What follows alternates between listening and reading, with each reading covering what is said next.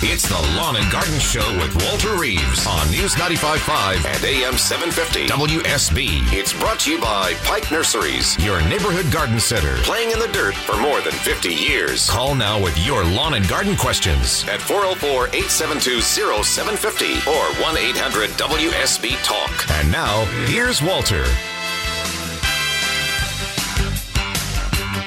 It's 7:05, 69 degrees outside. This is Lawn and Garden. I'm Walter Reeves, the Georgia Gardener. Every Saturday morning, I come to the studio at 6 a.m. We have 3 hours of garden questions and answers while you wait right here for you. If you have a garden question of any kind, simple, complex, weird, it doesn't matter. We entertain it here, we being Ashley Frasca, who screens our calls, Jason Byers, who makes sure that we stay on the air, which is very important. Robin Walensky, of course, who keeps us updated on the news. And I have a few answers in my head that I've found over the years that might be of use to you. 404-872-0750. First in line goes Stephen in Dunwoody. Hey, Stephen. Good morning. How are you doing today, sir? Doing all right, Stephen. What do you see or don't see? I have got many cucumber plants, and they're just full of bloom. Yep. But I'm not getting any fruit. Yep. Any idea? Something they buy at a hive of bees. One of my habits is I have permission from all of my neighbors to wander in their yards. And one of my neighbors has a cucumber vine. And, Stephen, for the last easily 10 days, I have been looking at that cucumber vine every day to see when it will finally produce female flowers. Because right now, and for 10 days now, it has been producing male flowers, which is the common thing for cucumbers to do. The first flowers on a cucumber vine, and for that matter, squash, melon, cantaloupes, are the male flowers, which can't make a cucumber or a cantaloupe or anything like that. So if you go out and look at your vine, I'll bet you that you'll see that all those little yellow flowers are simply little yellow flowers with a little tiny stem behind it and connects that to the main vine. But when you start seeing a yellow flower with a little cucumber behind it, a little pickle, then you think, man, now we're going to have some cucumbers on my vine. It'll happen eventually, I promise. Well, my problem is all my plants are dying. Oh, now that's a problem. I planted them back the 1st of May, and they are kind of bloomed out, and they're all starting to die out.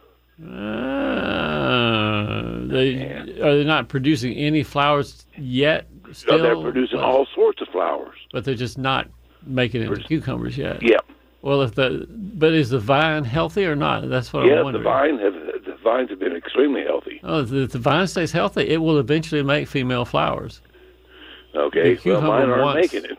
Well, not yet. Well, like I say, the one that I'm looking and observing every day for 10 days, I keep thinking one day soon the female flower will appear, but they have not yet, but they will. Cucumbers want to make babies. They want to make seeds. They want to procreate themselves. That's the purpose of a plant, after all. They just haven't gotten around to doing it yet for you, Stephen, or for me either. I've replanted some this 4th of July. I planted 3 more plants because I had 2 or 3 that were just almost completely gone. Yeah. And I've still got 1 or 2 that are not looking good. I'm debating about getting a few more cucumber plants.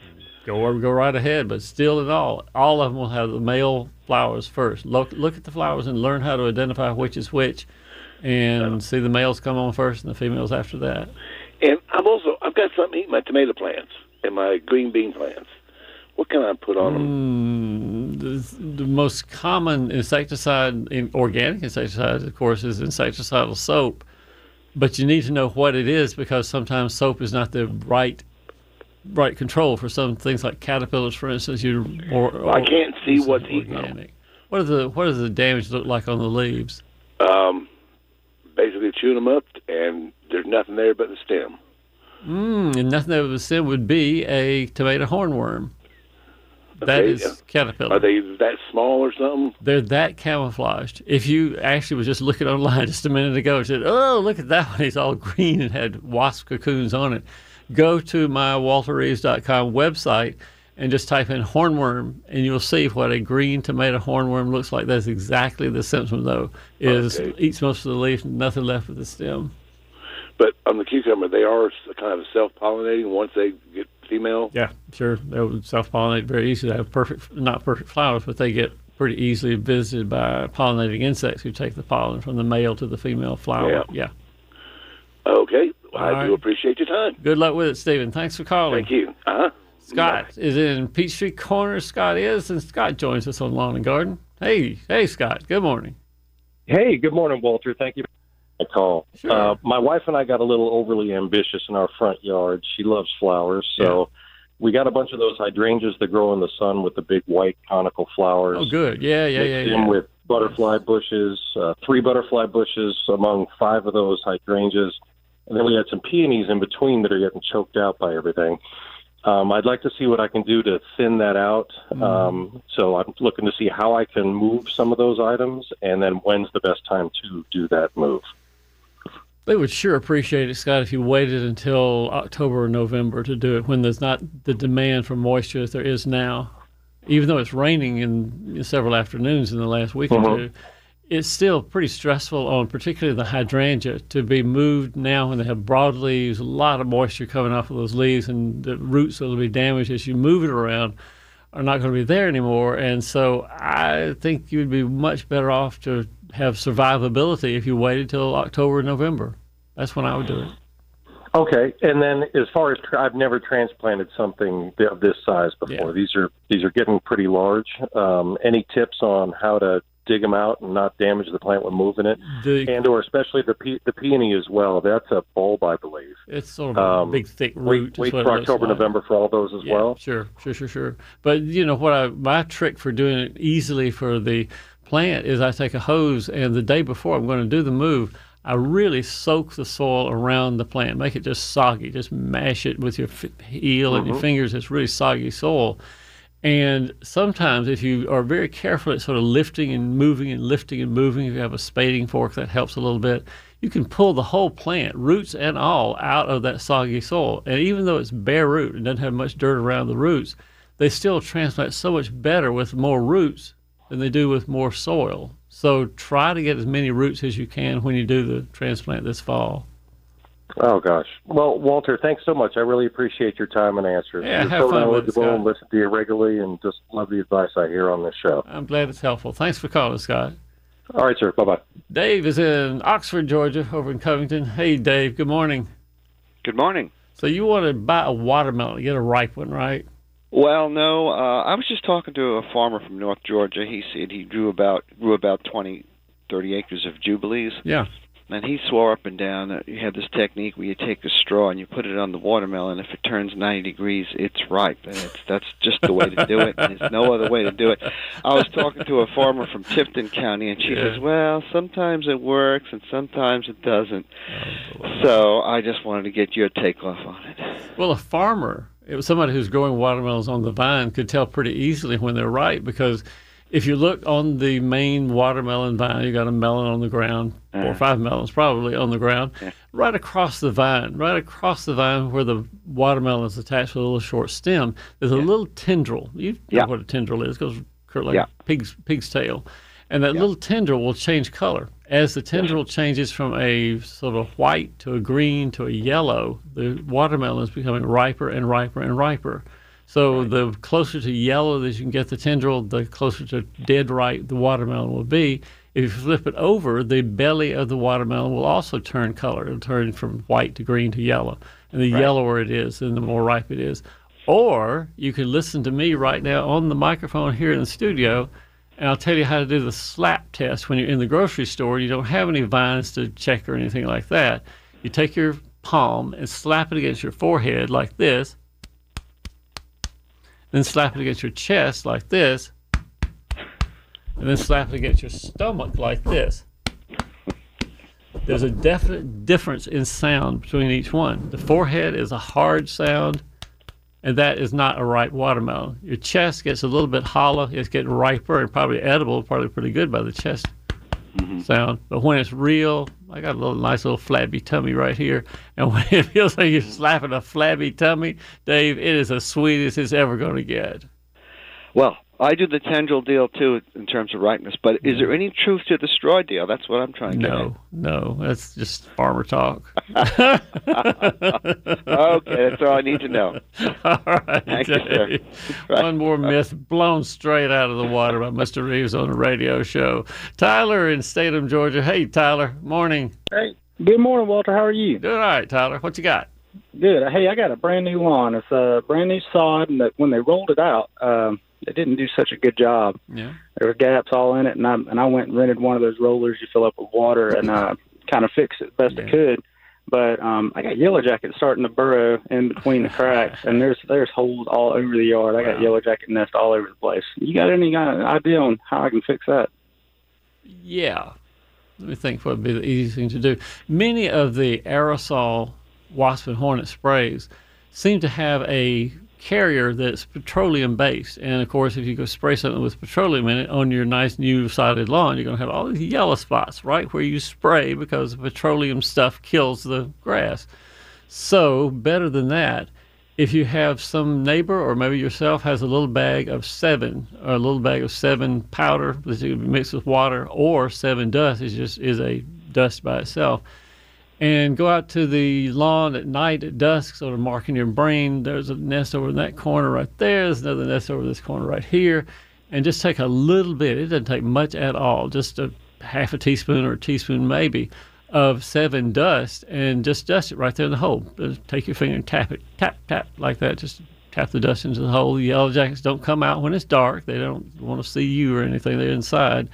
And to tap the dust onto the entrance to the nest, and the next morning there'll be 100 dead yellow jackets outside of the nest because they are very, very affected by 7. 7's a very deadly poison to yellow jackets and honeybees and wasps and all the other stinging hymenopterous insects. Okay, and that kind of stuff doesn't damage the lawn at all? It's Bermuda sod, so I figured it's pretty stout anyway. 7 doesn't do any damage to the lawn at all. If you had the wettable 7 that you mix with water, of course, that wouldn't damage the sod either. It's just the aerosols that I think sometimes have the petroleum in them that I would avoid in your lawn. Okay, well, I will give that a shot. Well, thank you so much. Tyler, one more thing to remember is that yellow jackets aren't always bad. I always sort of point this out to folks who have a nest that they don't really need to kill, or a hornet nest way, way up in a tree. The hornets and yellow jackets and paper wasps are all predator insects for caterpillars, for aphids, for plant hoppers, for several of the smaller soft-bodied insects that you'd have in your vegetable garden. You might consider to be a bad thing in the vegetable garden. So if you don't have to kill the yellow jackets or the hornets, don't do it. But if you have to, my permission granted. Well, when you're mowing the grass and you got a little girl that likes to run around, you got to kill them. It's time, Tyler. You made the right decision. Thank you, sir. All right, Tyler. Thanks for calling. It's 7:18. We'll be back after this. This is Scott Slade, host of Atlanta's Morning News on News 95.5 at AM 750 WSB. We'll be covering breaking news, Kirk Mellish weather, and traffic red alerts through the weekend. And the Southeast's largest news team is here for you first thing Monday morning when you head back to work. News 95.5 at AM 750 WSB. Now back to Walter Reeves and the lawn and garden advice you need. Help! I need somebody. Help! Not just anybody. Help! You know I need someone. Younger, so much younger than today. I never needed anybody's help in any way. We were just talking during the break about people who send us emails, but help is exclamation mark in capitalized letters and repeated about 3 times. And you don't always have to do that, but you do have to do it if you are a Beatle. When you have a song to sing, that is the way to say it. Help.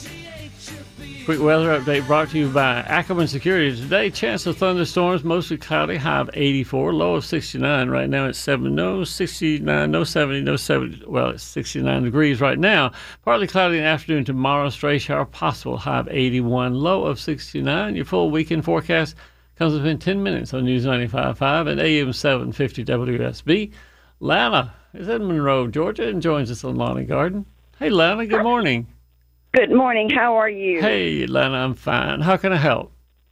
Well, I planted Kiefer pear and Oriental pear last year. Okay. And, of course, for the first time they have fruit. But my Kiefer from the trunk has, 2 branches coming up. And one is starting to turn black and the leaves are dying. And I'm wondering what's going on with my pear.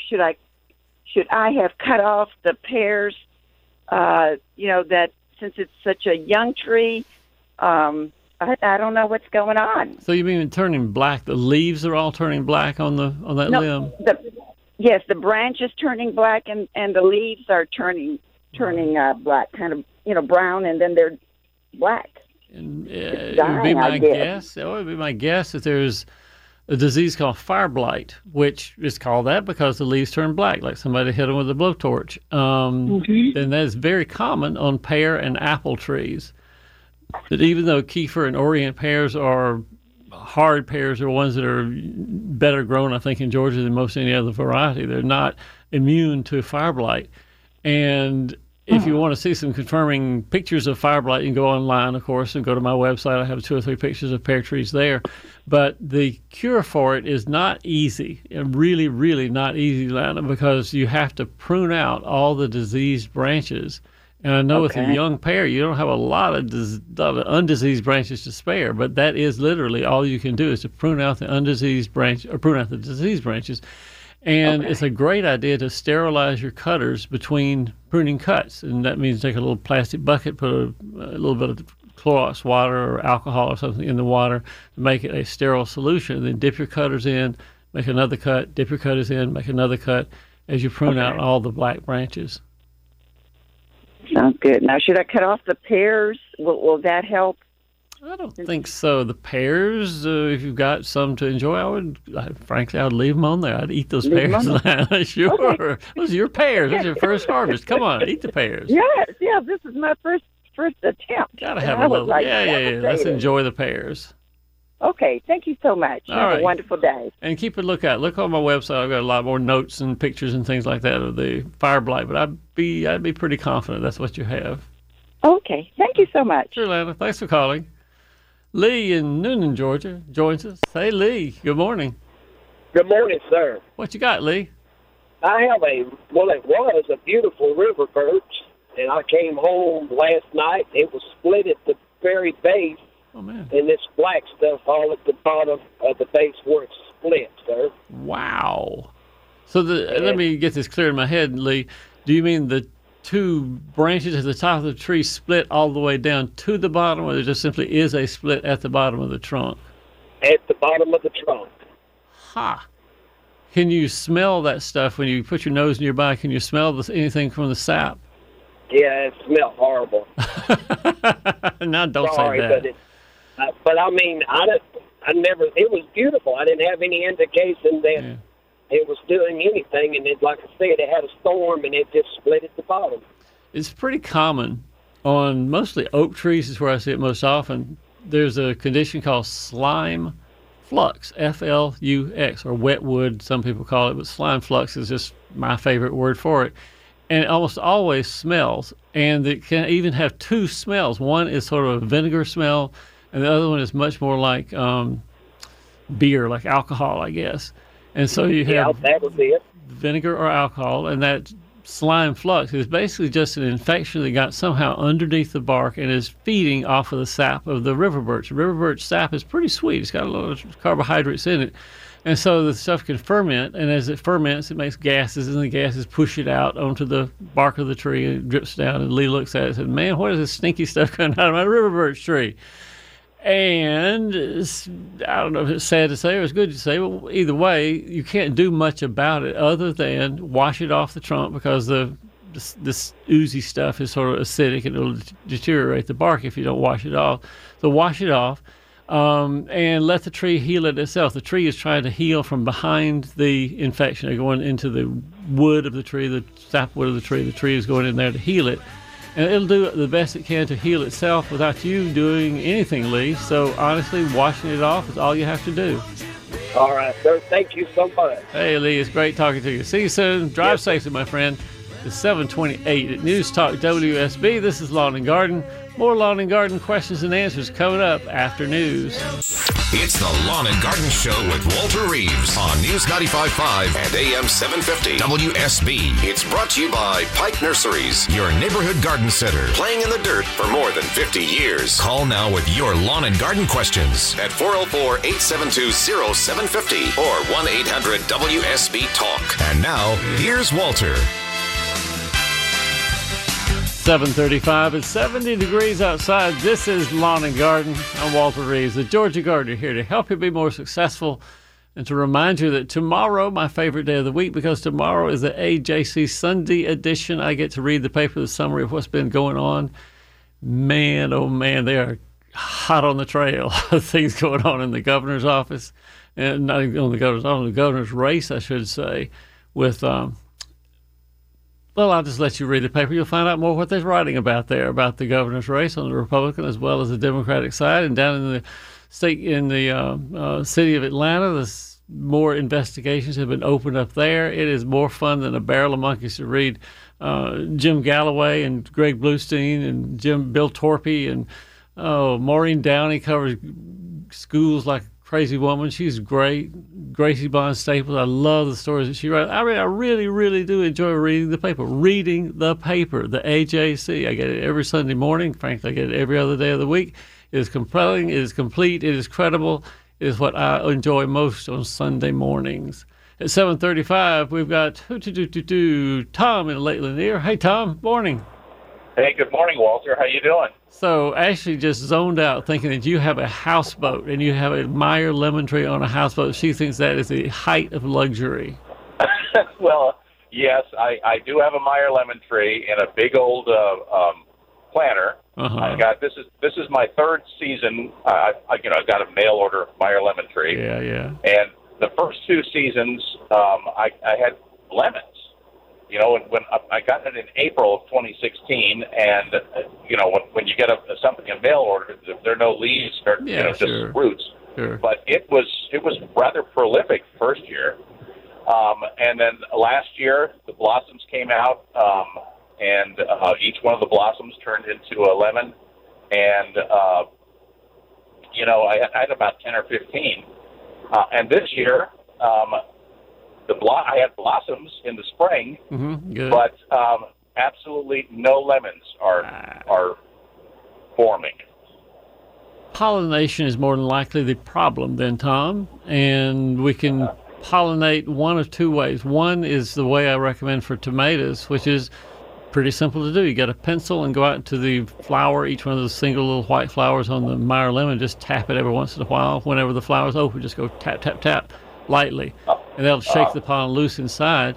If you want to do a little more mechanically pollinating everything, take a Q-tip swab and go into the flower and just doodle it around a little bit in one flower, and then go to another flower and doodle it around in there.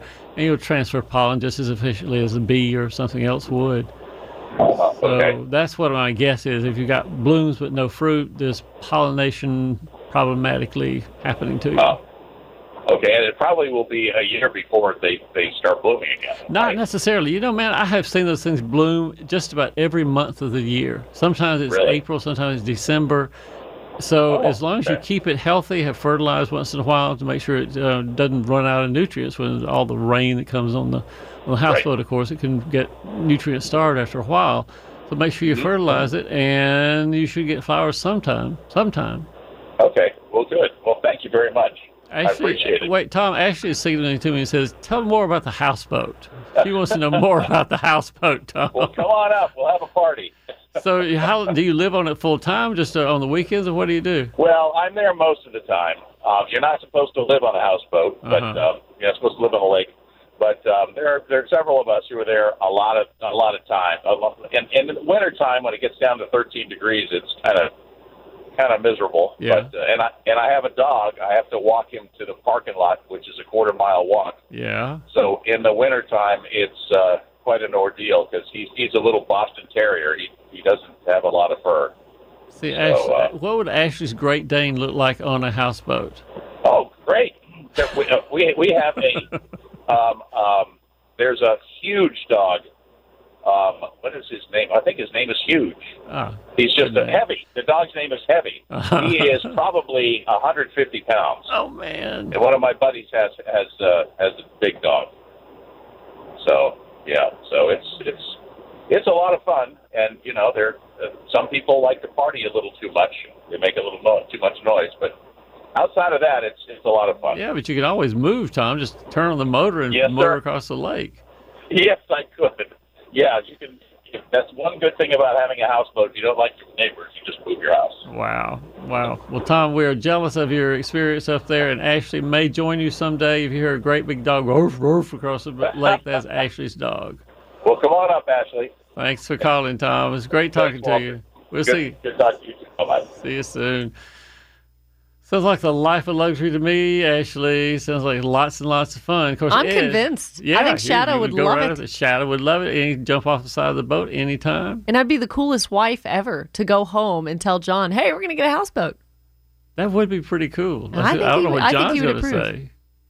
John might. Well, you check it out. Let me know next Saturday. We'll see. Okay. Ashley said he changes her address to houseboat most of the time on Lake Lanier. That's where she's living then. Ed's up in Beaufort, and he doesn't have such a great thing going on his landscape. Ed, what's going on? Ed? Yeah. Good morning. Good morning.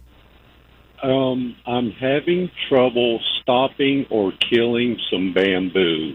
Oh, they don't have bamboo on houseboats. You know that? Maybe you need to move to a houseboat. You better not. Well, I was thinking about you or people like you, Ed, yesterday because I have a particularly noxious weed in my landscape. Not as bad as bamboo, but one that I really have a hard time controlling. And I was thinking about how with bamboo, I just have to be honest that it's going to be 2 years. It's going to take you 2 years to control bamboo, and you have to do what I say. If you don't do what I say, it could be 3 or 4 or 5 years. So, okay. So the goal of our mission for the next 2 years is to cut down every bit of green bamboo on your property. No leaves allowed, and that means you have to walk the property at least once a week, chop it, and take a machete, take a lawnmower, take a sprayer of Roundup. It doesn't matter to me what you use. Just don't let any leaves live because they feed the roots. The roots are always growing and moving and going around, but if they can't find anything to eat from sunshine, they can't grow any further, and they'll end up starving to death. If I were doing it myself, Ed, I would probably use Roundup to kill the foliage. Once the little sprouts have come up 2 or 3 inches, I'd squirt it with Roundup, or I might chop it and it's hollow inside and pour just squirt a little tiny bit into that hollow stem. Because Roundup will move a little bit into the root system to kill the roots. It won't move very far, but a little bit, more than just chop it with a machete. And where's the bamboo coming from, Ed? It's between my house and the neighbor's house. So you've got to make a barrier so it doesn't continue to grow. If your neighbor's not engaged in the same control method, then their bamboo comes back to Ed's house with a vengeance, thinking we got to have revenge. Ed killed all our buddies over here, and so the bamboo comes back. You got to have a barrier then, and a barrier. The only way to keep bamboo roots from coming over is a underground barrier, at least 18, probably 24 inches down in the ground. And the most efficient stuff that I have seen, well, there's 2 things. One is 24-inch wide aluminum flashing. And it comes in long rolls that you can use for mostly flashing roofs, but you buy at the big box stores. And you dig a trench with a ditch witch, and you drop the flashing in, leave a couple of inches showing above ground, and that keeps the roots out pretty handily. Or you can buy this very thick rubberized stuff from the bamboo people over in Alabama. If you go online, just say bamboo barrier, you can find who it is. And they have much the same. They have videos of installing the stuff and making sure that you have a little bit showing above ground. But that barrier is just as important as the other part of starving the roots to death. So 2 years from now, Ed, hopefully you'll call me back and say, hey, I've done it. My neighbor's, he's eating up with it still. So yeah, we're both battling the bamboo. Yeah. We have tried the, what do you the say? Roundup or the Roundup? Yeah, but that does no good. It will not move into the roots very far at all. You're right. So, okay, well, I've got a better idea of what to do now. Yeah, it'll give you a goal anyway. 2020, Ed's going to be bamboo free. That's great. Okay, well, thank you very much for your information. All right, good luck with it, Ed. Every time you chop some more bamboo, do it in my honor. Okay, I'll think about it. All right, man. We'll see you. Okay. We got Marlene coming to us. Marlene also has a plant she's not particularly fond of. Hey, Marlene, good morning. Good morning, Walter. How are you? So what have you got? We've got, I think it's Igniathus. I'm not sure what it is, but it's humongous. It's been growing wild for years on Humongous the Elaeagnus or some of Is that what it is? I don't know. And it's got stickers, and it's just brutal. And now it's going up our mimosa tree and a big oak, and it's way up high. And our neighbors say, "Oh, we're going to get out there," and they never help us. They never do anything. So I just, can we chop it from our side? I mean, you can't even really reach it. I don't know what to do. So is this a vine or a bush, Marlene? Because the Elaeagnus bush is bushy, has stickers and sort of silvery colored leaves and little red fruit sometimes. But a vine with stickers on it might not be Elaeagnus. It might be Smilax or something that is more stickery and vinery-like. Maybe, but it's gigantic and it's really strong, and you chop it off and, you just... I think thick, some of the branches, and we've just been letting it grow for years, and I'm just really sick of it. And now that it's in those trees. What we're going to do is go out with some mechanical means. I don't care what it is, but somebody's got to chop that trunk right off at the ground. Closest to the ground you can get is better off. Right. Once you chop it off, because its root system is not the same as vines and shrubs are not the same as bamboo. Roundup does do a good job at preventing resprouting. And so you cut it off right close to the ground, and then immediately you or your buddy or somebody pours a little bit of Roundup on the stump and sort of brushes it around with a leaf or a stick to make sure it's absorbed right into the stump where you cut. Right. And the Roundup gets sucked back down into the root system, and hopefully you don't get any resprouting from the bad plant. And the parts above ground that's climbing up the trees and climbing up into the mimosa and all that, that'll die within a week or two or three probably. Okay. Well, what about doing it on the property line? I mean, do I have to? Do I have a right to cut it off the anything tree? that's on your property? Anything that's on your property is your vine, and if it goes onto somebody else's property because the roots are on your side, I'm not a lawyer, so I'm probably not qualified to say anything. But most lawyers and judges would say that Elaeagnus is not a good vine, not a good plant, nor is Smilax if it turns out to be Smilax. And controlling noxious weeds is generally protected by the law. Yeah, we had a guy from Pikes do some landscaping, and he said it's so invasive that they can't even plant it. Yeah, they don't use it anymore. Never plant it at all. So get ready, but chop it down and spray it with Roundup and get it killed, Marlene. Okay, great. Thank you so much, Walter. It's great talking to you. Thanks. Bye-bye. It's 7:47 at News Talk WSB. We'll be back after this. This is Scott Slade, host of Atlanta's Morning News on News 95.5 at AM 750 WSB. We'll be covering breaking news, Kirk Mellish weather, and traffic red alerts through the weekend. And the Southeast's largest news team is here for you first thing Monday morning when you head back to work. News 95.5 at AM 750 WSB. Now back to Walter Reeves, the lawn and garden advice you need.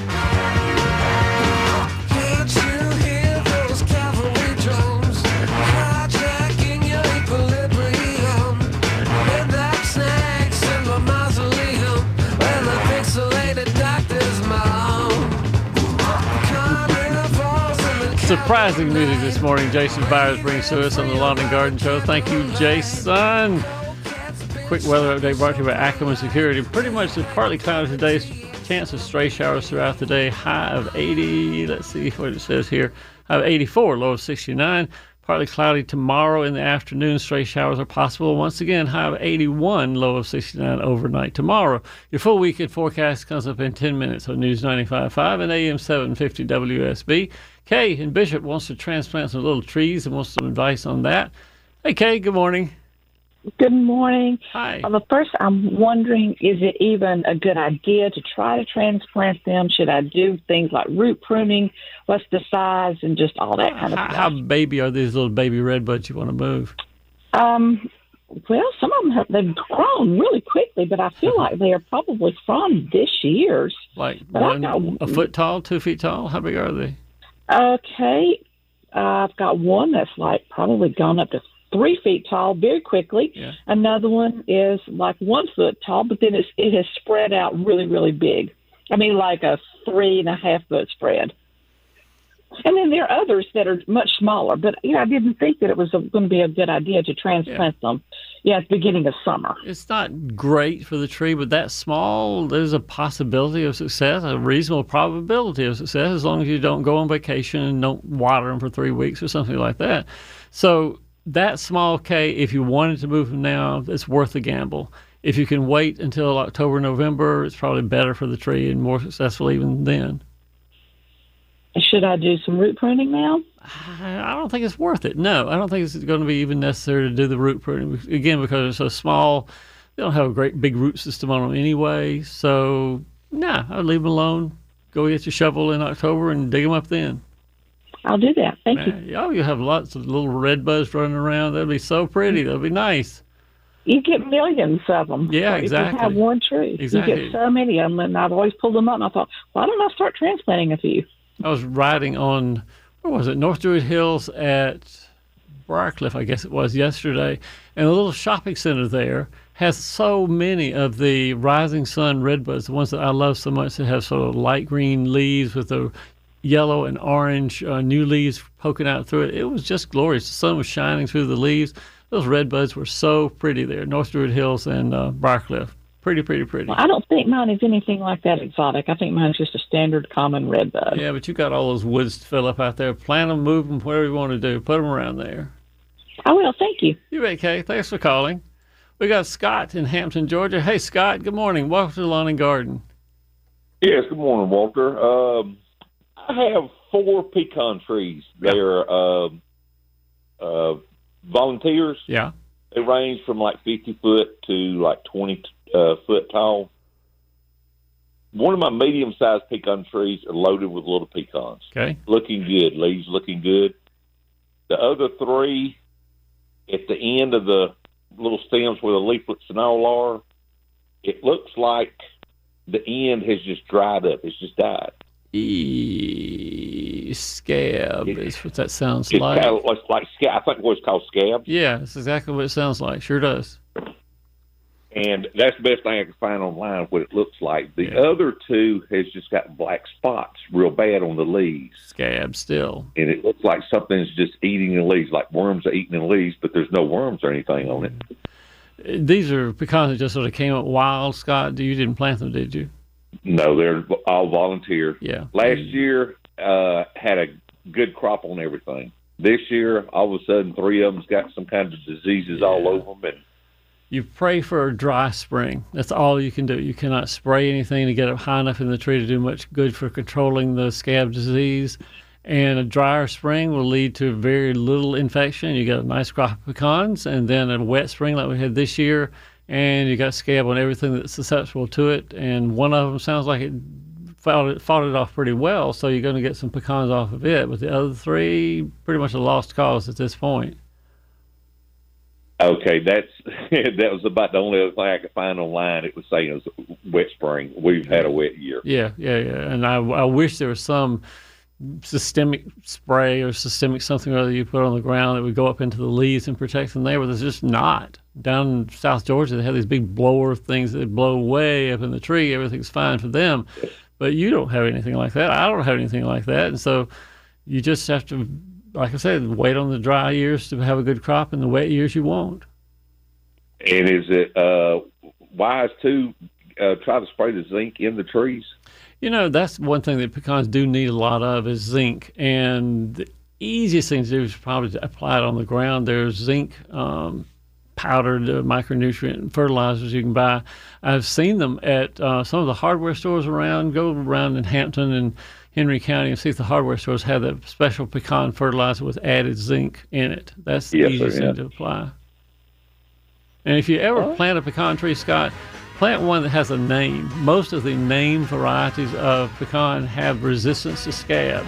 As it says on the label, do your research. You'll find 2 or 3 or 4 that have resistance to scab, and that's what you need. Something that will resist the disease and won't give you all the problems that it is now on these volunteer pecans, because they're sure going to be a problem forever and ever and ever.